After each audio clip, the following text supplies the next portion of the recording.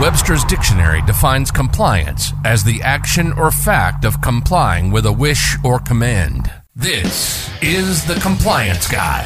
The Compliance Guy. As a healthcare provider or healthcare professional, navigating the muddy waters of compliance can get tricky.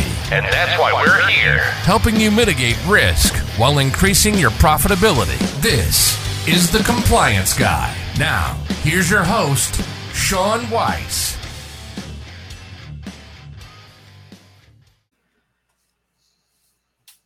All right. Hey, everybody. Welcome to the Compliance Guy Monday Coding and Compliance Roundtable. As always, I'm Sean Weiss. At least the last time I checked, I was. No laughs, no smiles. Okay, that's fine. I'll just keep going. We're going to let it go. Want to welcome everybody to the program. Thank you all so much for tuning in, logging on, and hanging out with us just for a little while. I am joined by almost our entire panel. Scott Kraft is still in transit from somewhere over in Western Europe. I know he was in the Mediterranean somewhere. I think it was Greece.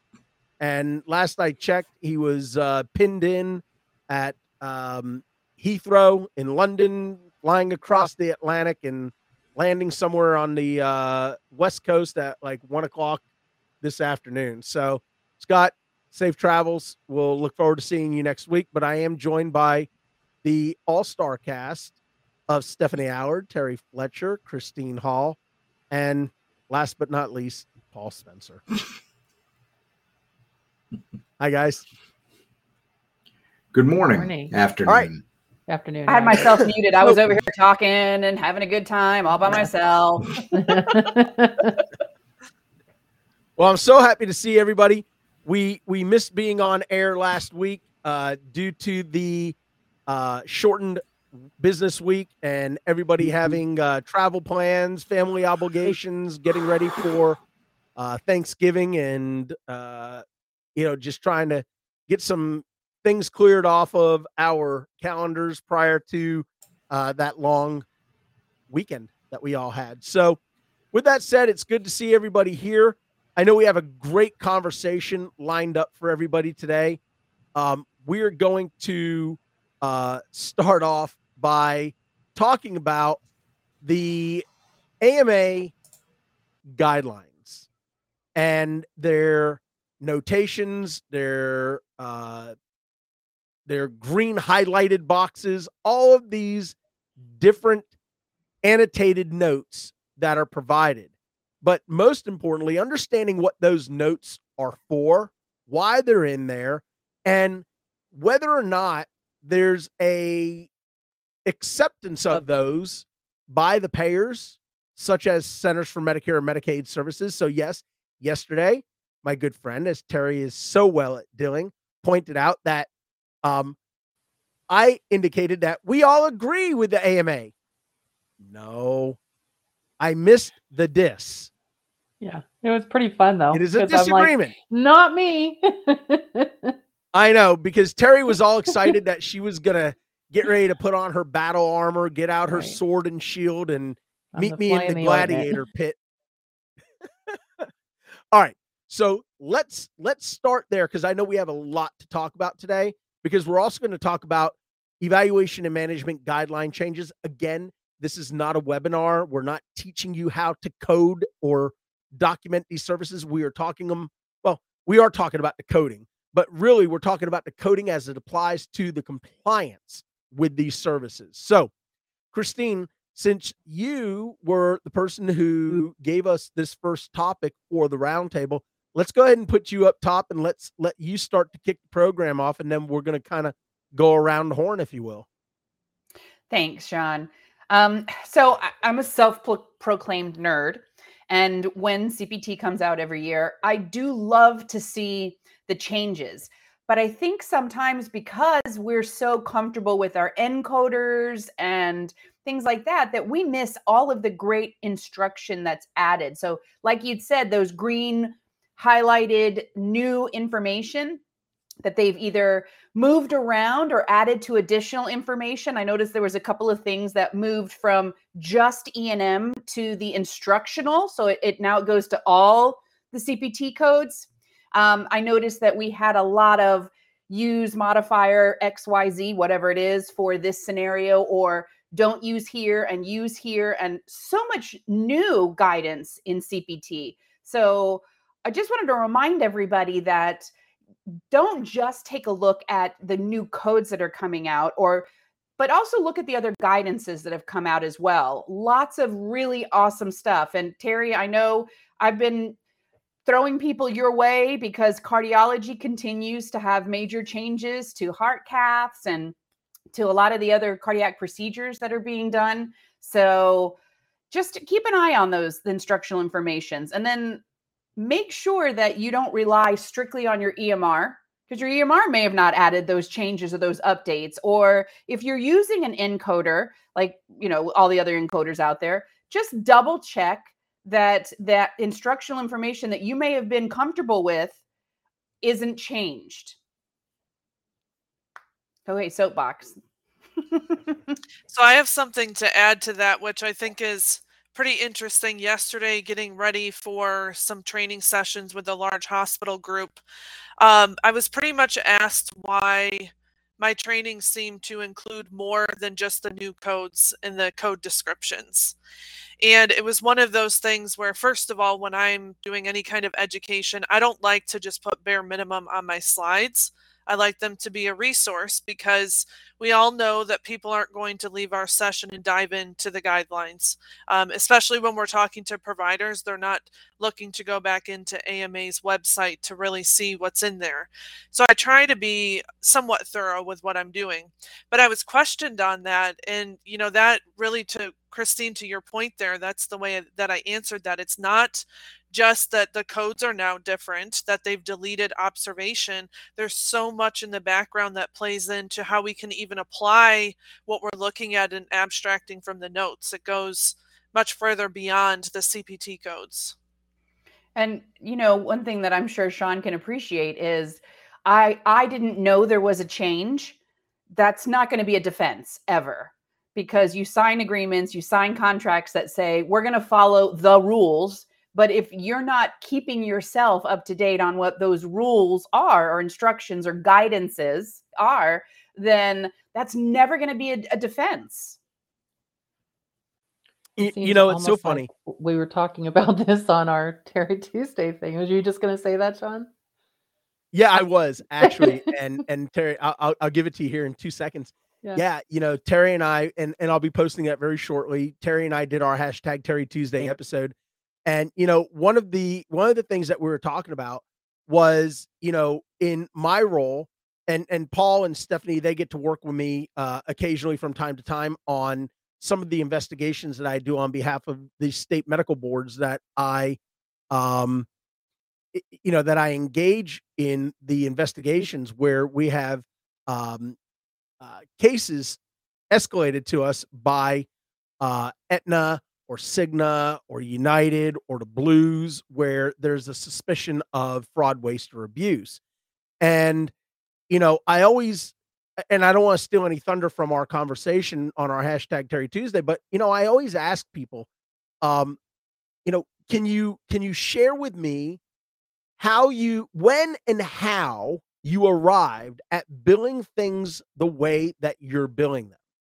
And please help me to understand that these, whatever you provide for me, whatever you present in writing, that it predates our conversation today, please.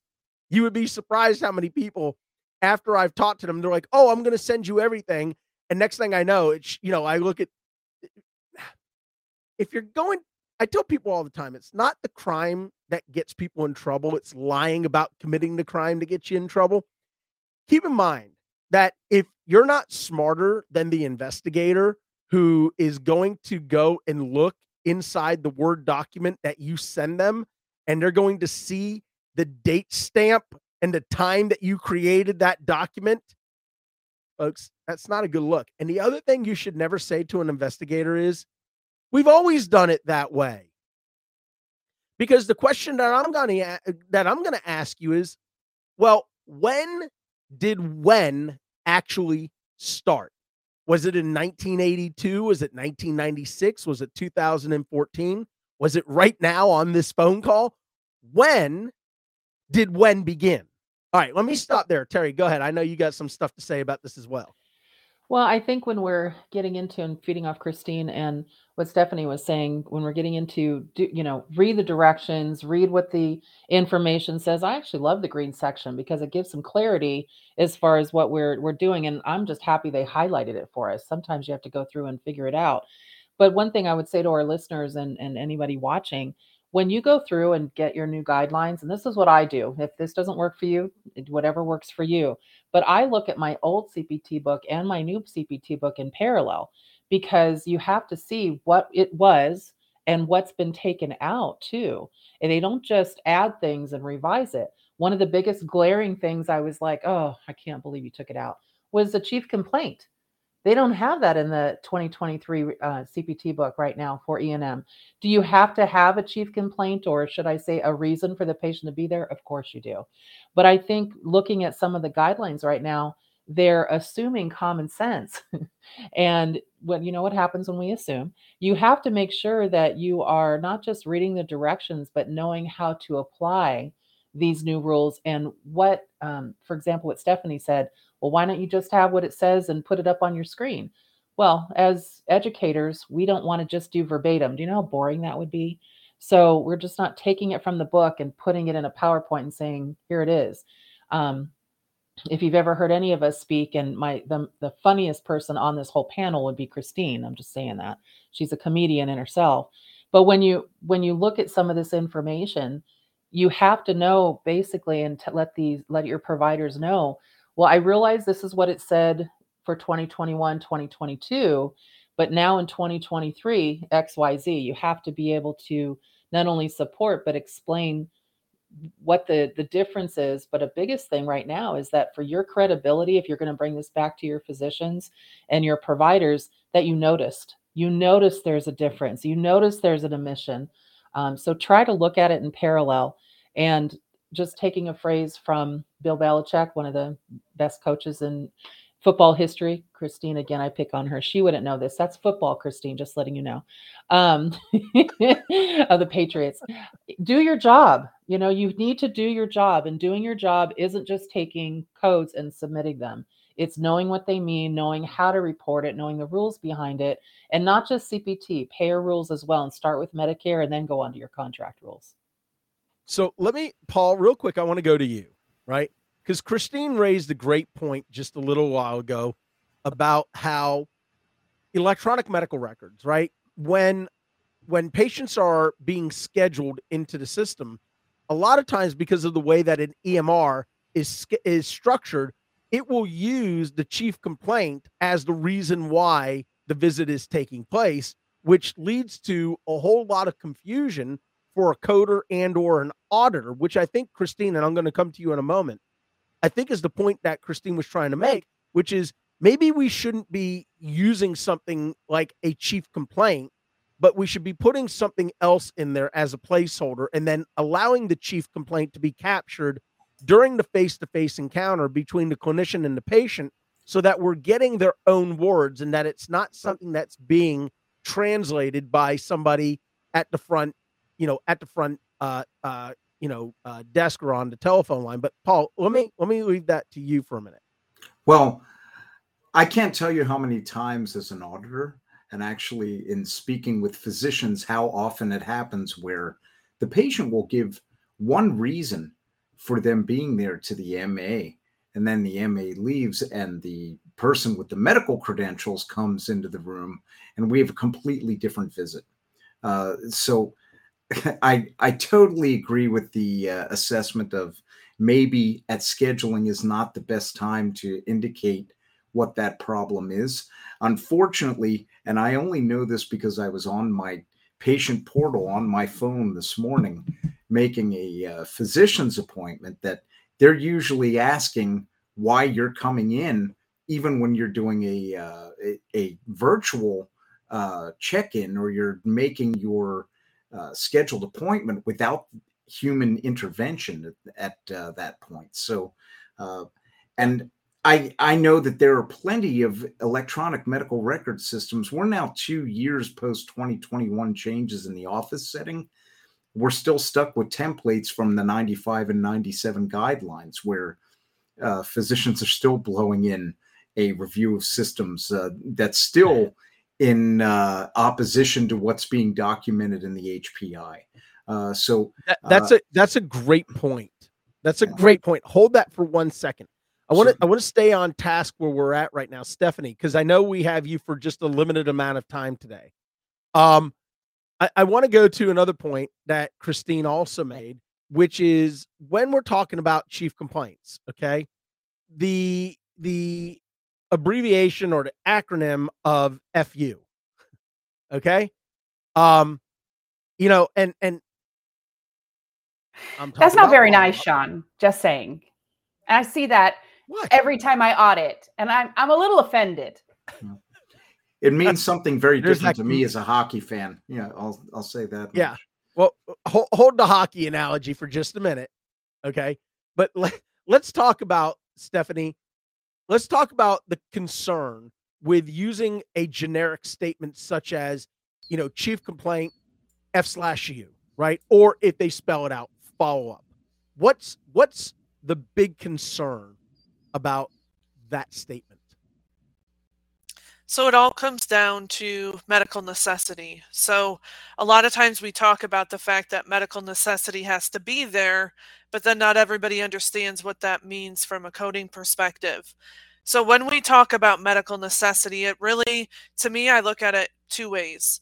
It's the way that it plays into the level of E&M service and the way that we are able to see the severity or how sick the patient is or how much work is involved in the encounter. It also can be looked at as why was this visit even necessary to begin with? We've had many issues this year alone with just different clients that are in trouble with the insurance companies for one reason or another after an audit. And one of the things that I've noticed is that their overuse of their EMR system does have a cloned look to the note.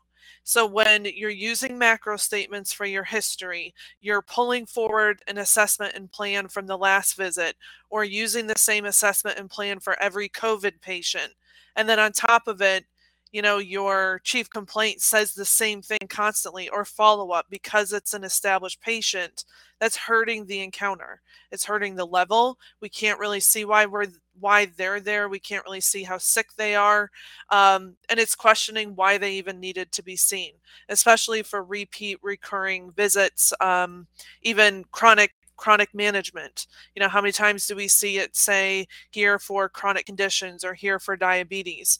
Well, it's great, but what's going on? We need some more specifics. It doesn't mean you have to have all of the specifics in the chief complaints, but if you're not pairing it with a good HPI, you're really hurting the encounter overall. And one other thing I want to throw out there, when I teach the boot camp, for example, the E&M boot camp that we do here at NAMUS, I like to ask the question of the group, do you think that an E&M encounter is not reimbursable if it's missing a chief complaint? And there's so many times that I get people coming back and saying, yes, that should be denied because there's no chief complaint, which is not accurate. The guidelines have stated before, even they use the word should. So it means that it should be there, but from a review perspective, it's one of those things of where, if you want to skirt the line and do the minimum possible, it's fine, but there's repercussions to that. And, like I said, level or visit at all, is it necessary? And that all really begins with the chief complaint. It's the starting point of the note. That's a great explanation. So Christine, real quick, I know Terry, you're struggling sitting there having to wait your turn, but I promise you're up next. I promise. Okay. So I'm just typing away here in the chat box because as you're talking, you're preaching to the choir, my friends. Right. So I wanted to talk about that, right? Because when we have components of a progress note that fails to provide us with any level of insight or detail as to the rationale as to why the patient's here. And then we get to the assessment of the patient. And we have 10, 15, 6, 5, whatever it may be, diagnoses of this patient. Why is that problematic? Because they're not supported in that documentation at all. I mean, I've used the analogy of the splinter in my finger so many times, but truly, chief complaint, splinter in finger, HPI, 3 days, Christine cries, can't take it out. The exam, she's got a foreign body in her finger. Assessment, foreign body and finger, we're going to remove it. She's going to cry. And she has diabetes, hypertension, hyperlipidemia, COPD. And you're like, whoa, I feel like I was assaulted by diagnosis here. Never saw that coming. And providers have no problem. Even further than that, you've got the plan of care for all of those mystery diagnosis, continue plan of care. What plan of care? Where did all this come from? So I don't think they understand that from a coding perspective, that limits us what we can do. It's frustrating. It's unsupported. It's not a 99214, not in anybody's day. And we're constantly having to have this talk. So yeah, that's where I'm at. Yeah, no, that's great. So Terry, Terry, let me ask you this question. So, we get these notes, these explosions that come out of an EMR, right? Yeah. But we look and we see that the reason why the patient is coming in is because it's allergy season. They have an itchy nose, they have itchy eyes, or they have itchy eyes, a runny nose, and a cough. And now all of a sudden we have 14 pages of documentation that spit out from this EMR. And where I'm going with this is, have you ever been told, and I think I know the answer, but have you ever been told by a clinician that you were sitting with, going through audit results, and you asked them, doc, or nurse practitioner, or PA, it indicates that the patient was seen because apparently it's allergy season, itchy eyes, runny nose, and a cough. Why do we have 13 diagnoses for this patient? And they've said to you that, quote unquote, my coders have told me the more diagnosis that I put down, the higher level of service I'm able to bill. Can we speak to, you look like an emoji there, Christine. Can you speak to the fallacy, to that, to the fallacy of that? Yes, and what's interesting is we have to kind of roll back time a little bit to 2015 when ICD-10 came out, because one of the things with I-10, and I think it's because the hospitals wanted us to do their job, they actually told everyone to put as many diagnoses on as possible on that claim and for that encounter that day. This was not something that coders just, thought of doing themselves, in my opinion. It was something that hospitals were like, add as many as you can. Look at all the lines we have now. We don't just have, 4. Now we have, the ability to put in 12. And I'm like, yeah, but what if they're not active? This is how Medicare Advantage plans have been getting into trouble with the risk adjustment, because of all these non-active diagnoses that the patients may or may not have had during their time there or currently for that encounter, which goes back to what's going on today. Is it contributory? And if it's not, then what do you do? My frustration right now in auditing, especially with the new guidelines, which I appreciate the fact that AMA and even CMS are trying to curb the documentation floodgates. But as far as the cut and paste, the problem is that there are still areas of, and I hate to call it ambiguity, but it's gray and it's left up to interpretation. And that is the level 4 visit. And it's 2 things that come up every single time. Where it says 2 or more stable chronic illnesses. So a patient has hypertension and diabetes. The doctor documents these are currently stable, nothing else. And then for the prescription drug management on the risk side, and they say continue meds. So if a doctor puts that in their note, I have got providers that say that is a level 4 every single time. For me, I'm like, no, it isn't. First of all, that is the AMA table is a guideline. It's an outline, okay? Does not mean that if you verbatimly put it in just like that, then you automatically qualify for this level 4. I want to know about these stable chronic illnesses. I want to know what their status is, what's going on with them. They're like, but there's nowhere in the guidelines that says you have to have that. I'm like, okay, well, look at this as an audit tool then.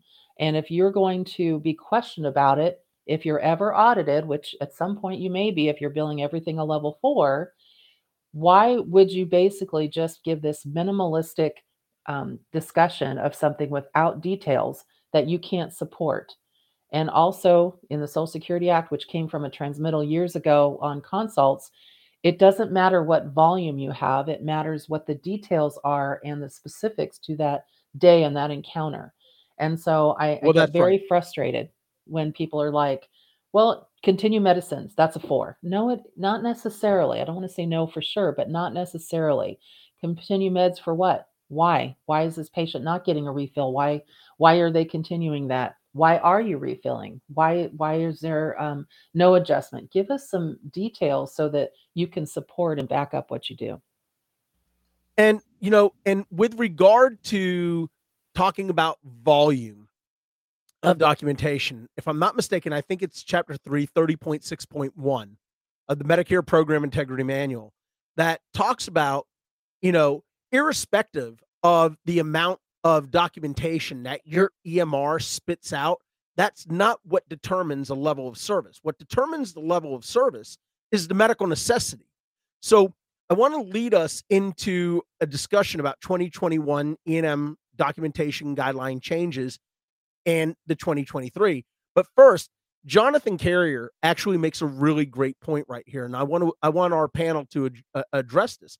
The copying and pasting in the assessment and plan, especially for specialists, can be a battering experience. How do you tell what they actually went over at the current visit compared to the last, especially with a chief complaint of follow-up, right? So it goes back, Jonathan, and that's a great point, right? And a great question, statement, however you were putting it out there for us. It goes back to what we were just talking about, that we've got to have a clear, concise statement for the reason of the encounter, right? We got to have a symptom, a problem, a condition, a physician recommended return, something that helps us to begin to paint a clear picture for why the patient is coming into our practice today, right? Now, when we talk about evaluation and management documentation guidelines, so Paul, I want to start back with you, okay? So we are recognizing that both through, and I think Terry through, Terry Fletcher Consulting, Christine through Global, Sterling Global, you all are recognizing the same thing that we're recognizing in our firm, which is, look, we are still finding insurance companies 2 years post the implementation of the guidelines, still auditing on either 1995 or 1997 documentation guidelines. I have an audit right now, Paul's working with me on, where they are demanding a significant amount of money back because they're saying that the providers failed to document the necessary elements of the history and exam. Well, last time I checked, Paul, we're no longer documenting elements. We're no longer bean counting elements, right? It now talks about a clinically appropriate or clinically relevant history or exam. Now, as an auditor educator, and I want to come to Terry and Christine and Stephanie as well after you, Paul, think about this. As educators, how are you explaining this to providers? Well, it goes back, I hate to keep bringing up his name, but I mean, here we are back with Dr. Larry Weed again, and what are you putting in your documentation? Is it succinct? Is it focused on the condition at hand? Is it, and the language does talk about a medically appropriate history and a medically appropriate examination, and we make the rhetorical leap that it is based on the chief complaint, but we have one of the issues that we deal with as far as medical records and electronic medical records is the fact that we have a very vanilla training standard when these EMRs come into a practice that have lingered for years and years and years. And the only time Such a great point. the only time they really want to make a change to the standards in an electronic medical record is if they're making an EMR change. And I've seen this. I hate to pick on Epic, but I'm in Wisconsin and they're an hour away and they make a convenient target for me. Whenever there's a change to Epic, there tends to be this issue with the active problem list. One of my least favorite terms in a medical record from the old EMR and how we transfer that information over. And my answer would be, well, let's take a good look at that active problem list, active being in air quotes most of the time, because in many cases, that active problem list has about 10 to 15 conditions that have long since passed their expiration date. It's hoped that acute conditions such as fractures and lacerations are not lasting 6 or 7 years.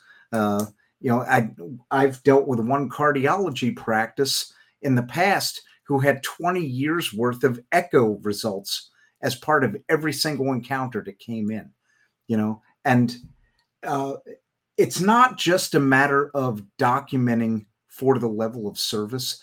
There needs to be within every organization a thought process that says, what type of information do we really want to archive?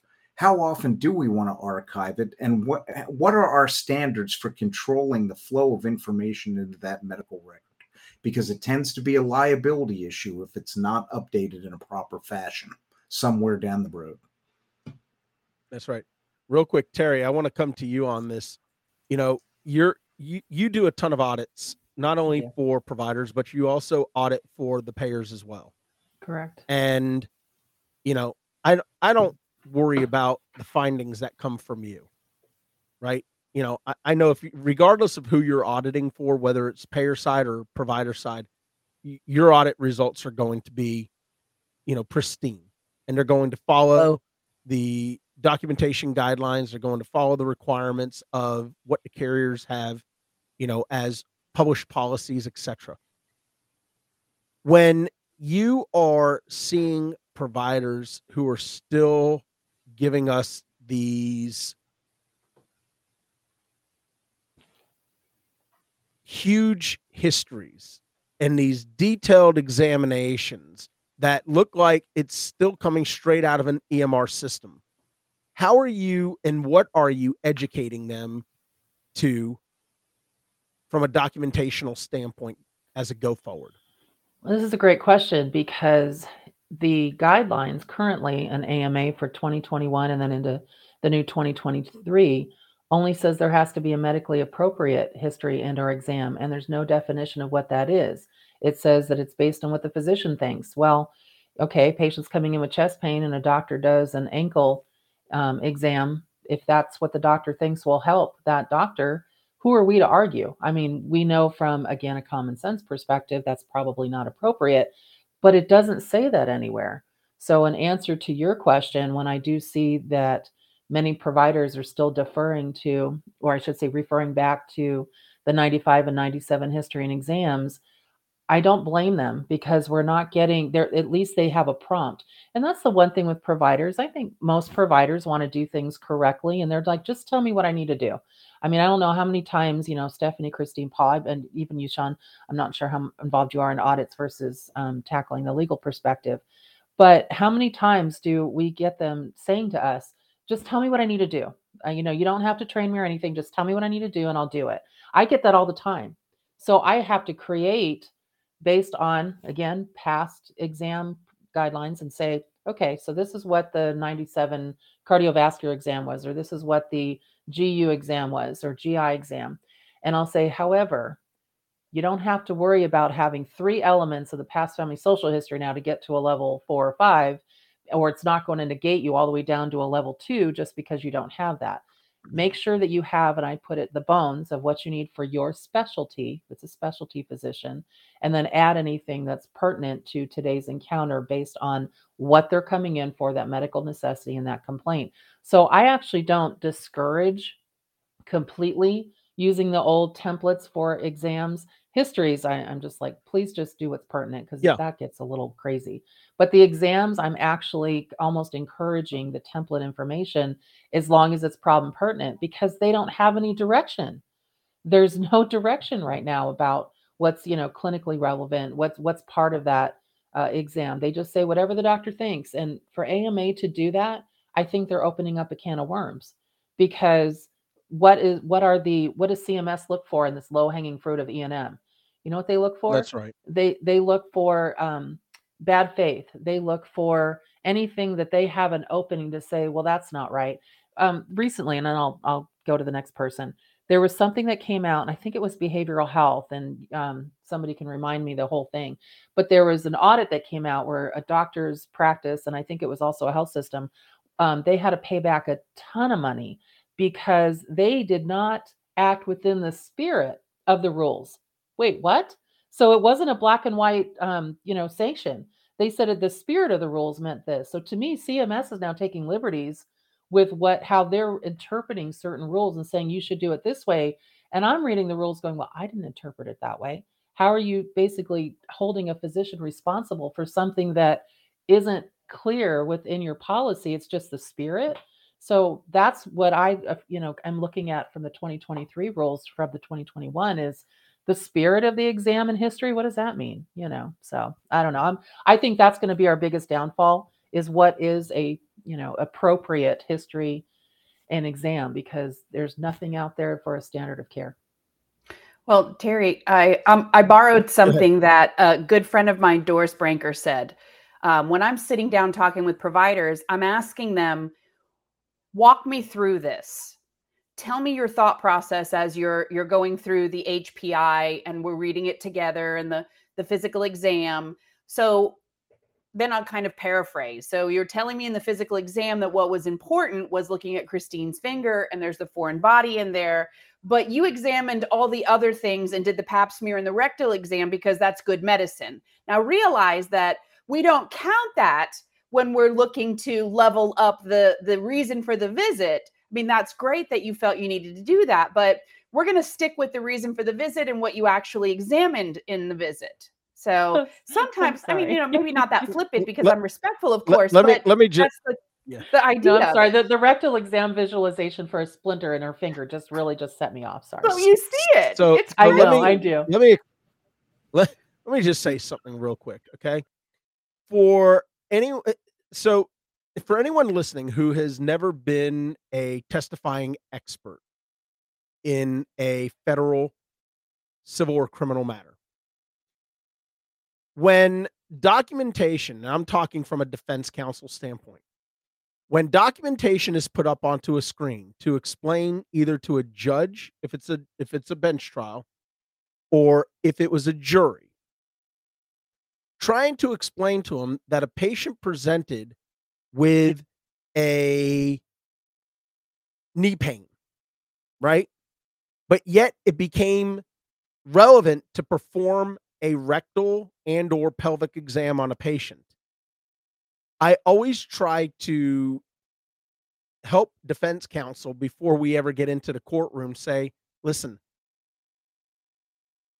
we got to be careful with what we put up here, because if we open the door on cross-examination and we talk about how this is a relevant physical examination, under cross-examination, if counsel says to me, Sean, can you help me to understand how a rectal exam and or a pelvic exam would be appropriate for a patient presenting with knee pain after, playing front yard football on Thanksgiving? I'm not going to be able to explain that to anyone. And I need providers to understand that if you get put onto the stand, it's game on. And you will be asked the same questions. Stop cutting and pasting. Stop carrying forward information that doesn't need to be there. You need to reprogram your templates so that you're not just dumping in all of these body areas, elements, organ systems that are irrelevant. Customize. If you want certain things to be on there, customize for the reasons why patients are coming in and eliminate the noise, eliminate the chaos. Now, we had a couple of other things that I wanted to talk about. So, real quick, I want to talk about the Medicare position that differs from the American Medical Association with respect to multiple same-day hospital visits for the same condition, or when a patient goes from the emergency room or from the office into the inpatient. Stephanie, you want to tackle any of that real quick? Yeah, so really quick on that, are you just talking about when their issues lead to different patient settings? Yes. Okay. All right. So the biggest thing, first of all, is to remember that the work of the provider at every level has to be documented. This is one of the things I've currently been talking about during training sessions with providers that really are leading from the audits as well, not only going into 2023, but when we look at documentation and everything we've just talked about with what I refer to it as a point and click documentation style. If I can't see what's happening outside of what you clicked in your EMR, I don't really know what's going on. So if we just think about even the situation with a patient starting in the office, a lot of times when I verbally talk with providers, they'll explain all of the work that goes into the decision of going to the emergency department and what they do from there. A lot of that involves following up with phone calls.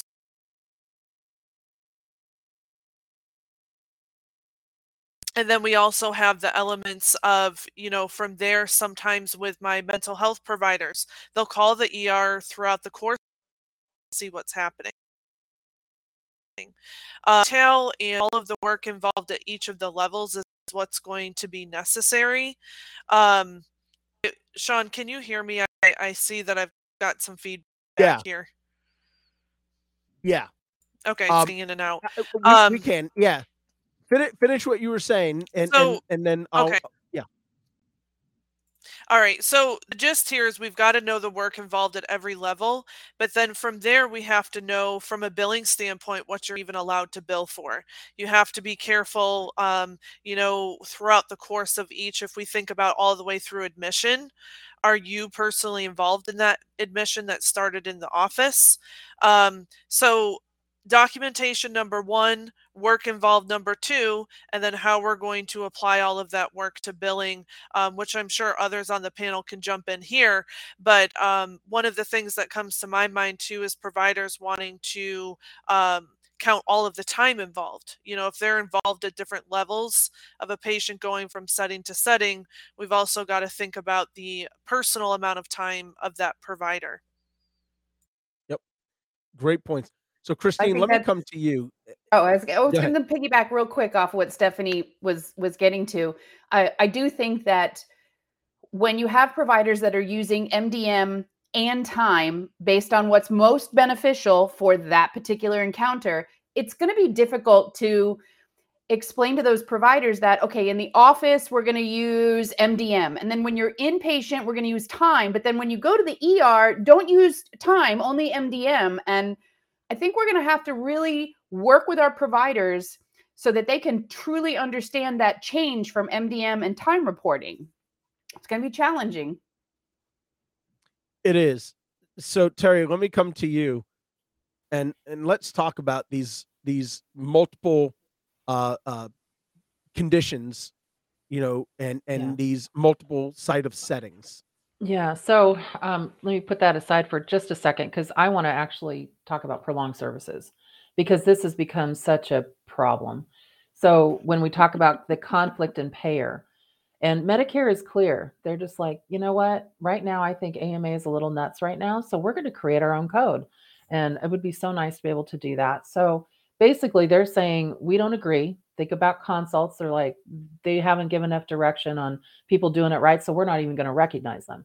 Then we get into prolonged services, which I find actually not amusing, but in funny way, but amusing into to me, where I had very rarely did I have physicians coding prolonged services prior to the level 5 add-on code. So the fact that it's such a topic right now is crazy to me. But AMA says, so CPT says that once you've hit the minimum time threshold in a level 5 visit and you've added that 15 minutes, now you can add on that 99417 code. And Medicare says, what are you talking about? There's a reason we have thresholds. Once you hit the maximum time of the complete time element, then you can, and 15 minutes beyond that, then you can add on our G code, G, we're watching you, so that we can see exactly what's going on with that patient, which to me, that's common sense. Why give a code a threshold if you don't have to complete what that time is to get to there? You have to do it for every other code. So where's the exception? I don't understand AMA's vision on this with the one code. I mean, to me, from just a compliance standpoint, you're going to have a lot of explaining to do if you try to bill a level 5 established patient visit and then also an additional add-on for 75 minutes. There, you're going to have, or, you're going to have a really tough time, or with a payer saying that that's okay. And even if a commercial plan that they say, well, we follow Medicare guidelines, don't forget that. And so there's a lot of things that I don't think AMA really, I don't know, walks through, because I listened to their, obviously they put out their own webinars on this, and I listened to them, and they were basically complaining about Medicare, saying that we just don't understand why they're not in line with what we're doing here. And I'm like, because it doesn't make sense. I mean, I don't know if anybody else, Paul and Christine, I know you're saying they're going, exactly. I don't understand why they did that for level 5s on the minimums, because it makes no sense. It's like I said, Terry, let's see, I saw the patient for 74 minutes at a 99215, or 75 minutes for a 99215 and a 99417. Let's see. Yeah, that makes no sense to me for an additional minute. Yeah, I just don't understand why, when we get into time issues, that's going to be a problem. Well, and then the thing that they just came up with, now back to Sean's question, for the hospital, for the 2023 rules, and I'm trying to remember where it was, but there's a guideline. I'm still going over it over and over again. There's a rule for some of the nursing visits and some of the inpatient visits on when you can add a prolonged time code. But there's some visits that don't have a time component. So when can you add it? If I think it was the staff time where you can't, oh, here it is. So you can't add, if you're going to time your visit, it says it can only be timed by the provider that is providing the service, right? Well, then why are they giving you a staff code to add on to a level 5 if you can't add that staff time to the visit itself? It's not just the level 5, though. I know. It's all it the makes levels. no sense. All the levels. They're saying, okay, well, here's an additional staff code. So in CPT, it's 99415 and 416, and it's like clinical staff service beyond the highest range total. And I'm just like, wait, why is that there when clinical staff time doesn't count for the original code? So what are you doing? An addition? Is it like it's I too? know. There's not enough guidance there. It that one scares me. It does me too. I don't even encourage to use it. And that's where I get some backlash, where they're like, well, if it's in CPT, we can use it. Not so fast. So along with that I too, want- Terry, Go ahead. what I get questions on is whether or not clients can use codes like that for staff that are doing like prior auths. But what they have to be careful of is that's not their clinical staff typically. It's their front office staff. So that's one of those green changes, really Stephanie. Yeah. Stephanie, that's one of those green changes that they moved from exclusive. They made that very clear who was clinical staff in the CPT introduction area that nobody ever looks at, let's be honest. And they did make that distinction of clinical versus administrative. They did, which I appreciated that part. But you're right. The doctors are trying to use a definition of it's still related to medical care. Why can't we use that information? But I try to tell people to stay away from those codes. I think it's just opening up a can of worms. So let me jump on this. So a couple of things. One, the Office of Inspector General has put a big focus onto prolonged evaluation and management services, right? And what we're talking about is specifically the Medicare, the Medicare Claims Processing Manual, publication 100-4, and it comes from Chapter 12, subsection 30.6.1, 30.6.15.1. And what the Office of Inspector General specifically says about prolonged services is that the necessity of prolonged services are considered to be rare and unusual. Folks, I've had audits over the years where providers, Paul, Stephanie, you probably remember this, it's a couple of years back.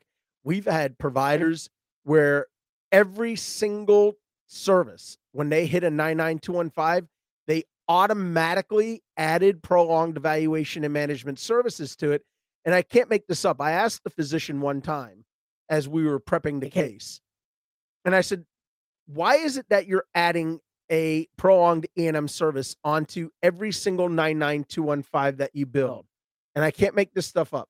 The response that I got from this provider was because there's no such thing as a level 6.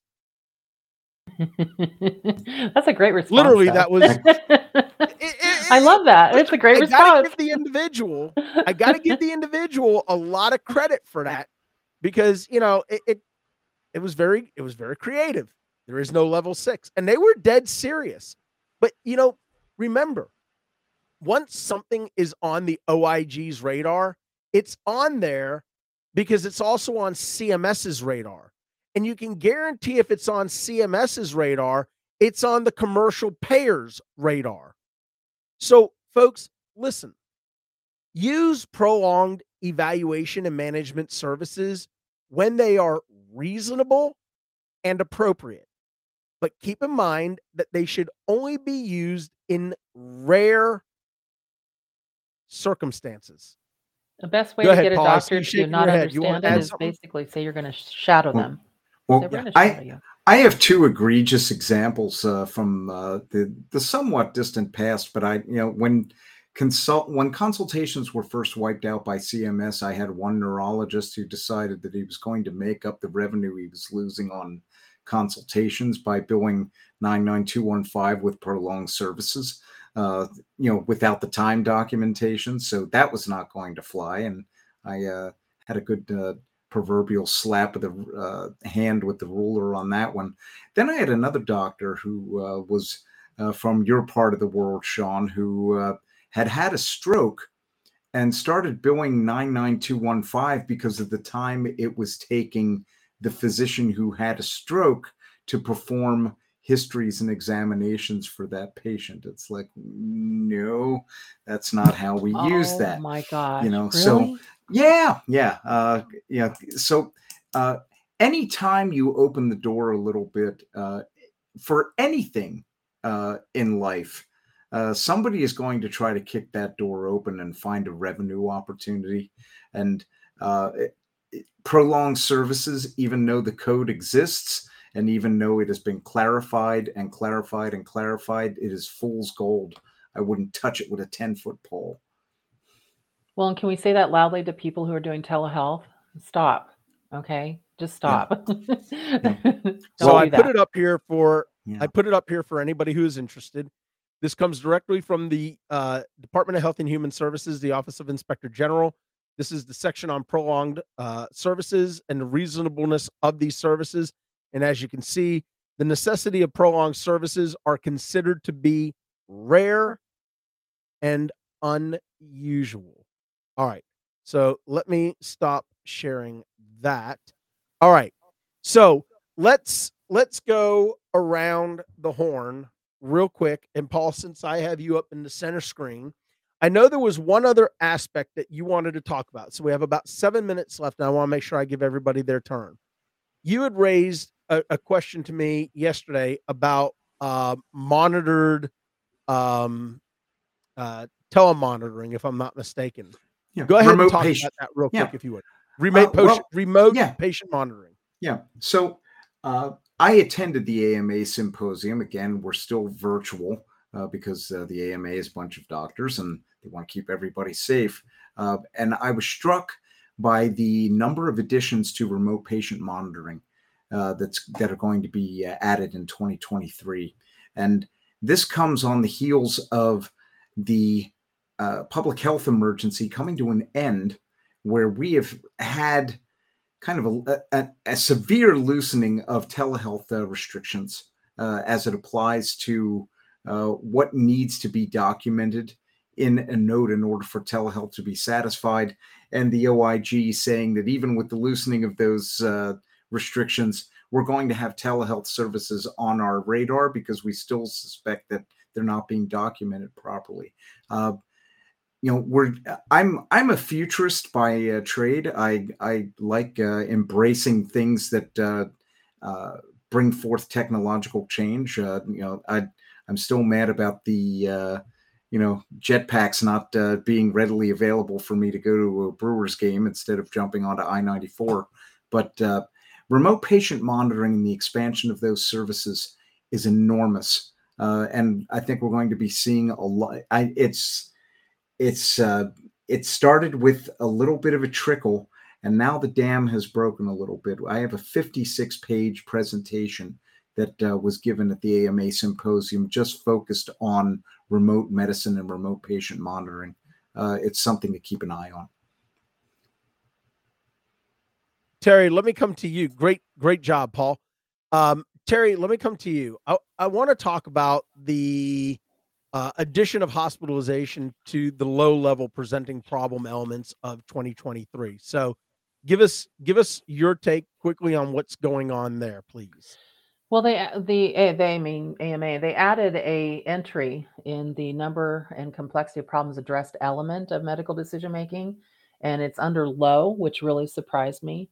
And right after acute uncomplicated illness or injury, it says that requires hospitalization. And I was like, wait, hospitalization is considered low medical decision making? So the only example that I've been able to find from that was from our good friend Betsy Nicoletti, who said something to the effect that maybe the patient shows up for an IV infusion in the office that day, and they need one, and home health isn't available, so they have to take them to the hospital as an outpatient, and that would be low level because it's anticipated and they're there for that. That's the only thing that she actually came up with, and I think she also had a confusion on that too. But because they put that kind of episode or episodic care in low, I think it could definitely change a little bit of the platform when the doctors are automatically wanting to go to moderate no matter what, because even though we're getting a reduction in our calendar year conversion factor, E&M services are jumping. I don't know if anybody's seen that as far as RVUs. They're jumping by a lot, especially hospital. But yeah, I was going to say inpatient, especially inpatient, because it's now inpatient observation. But they're jumping. I mean, I average it out almost 27%. So that's going to be interesting when you look at some of the elements needed to meet a level of service. Awesome. All right, Stephanie, I'm coming to you for your parting shot. What are you focusing on, and what are you watching closely? So I think, just wrapping up a little bit of everything we've talked about today, when we think about changes coming in 2023, we've got to start thinking now about how we're going to apply it to these other patient settings. When we've talked about lack of detail in documentation, with what Terry's talking about with level of risk, with decisions being made during an encounter, one of the things I can't help but going to in my mind is the emergency department. There's so many times already up to this point where different patient settings, or even if we think about initial inpatient admissions, there's so many times providers want to jump to the highest level in their code category, but we're going to have a major shift coming up where, presenting problems, for example, are only half of it, or the lack of detail that you decide to put into your documentation is going to greatly hurt our ability to go to high level severity in the first column. So, as we go through weekly, the different roundtables and whatever it is you're doing in your own world as far as education and getting ready, we have to be prepared and really think about how it's going to impact, because I do expect to see a shift. And I expect to see a lot of issues if the coding remains the same without changes from the documentation side. Excellent. All right, Christine, I want to come to you for the final parting shot on remote physiological or therapeutic monitoring. What are you watching there, and what do people need to be aware of? Well, this kind of takes us full circle there, Sean. There were some changes to the instructions to the remote therapeutic monitoring, and I expected to see those because it was so new that they added those green new instructions.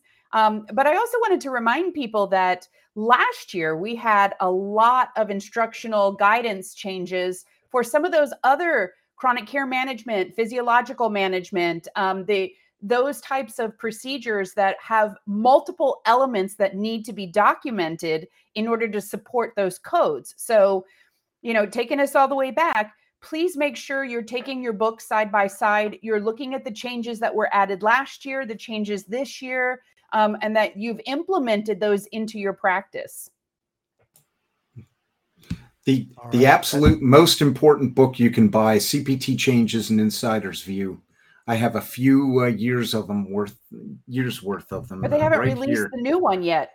They have not, and they made a point that it's going to be coming out in a few weeks, and they also made a point of stating that there will be some CPT errata updates as well.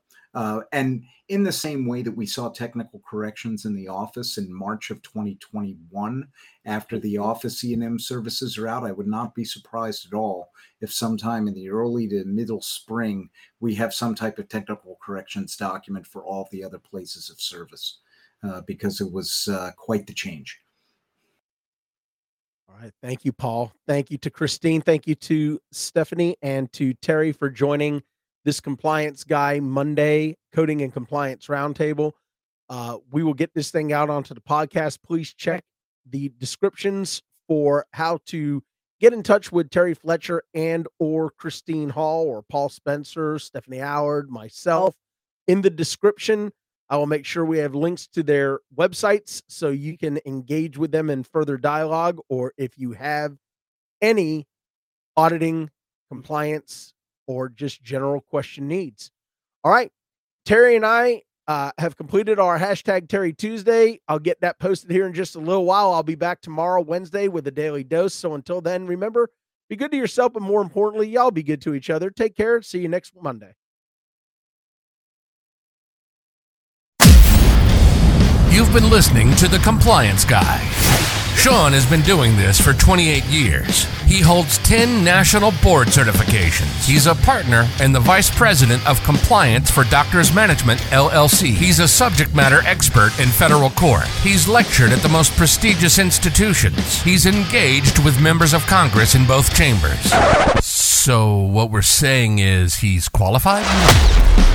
We hope you've enjoyed the show. Make sure to like, rate, and review. And we'll be back soon. But in the meantime, you can find us on social media at The Compliance Guy. See you next time on The Compliance Guy.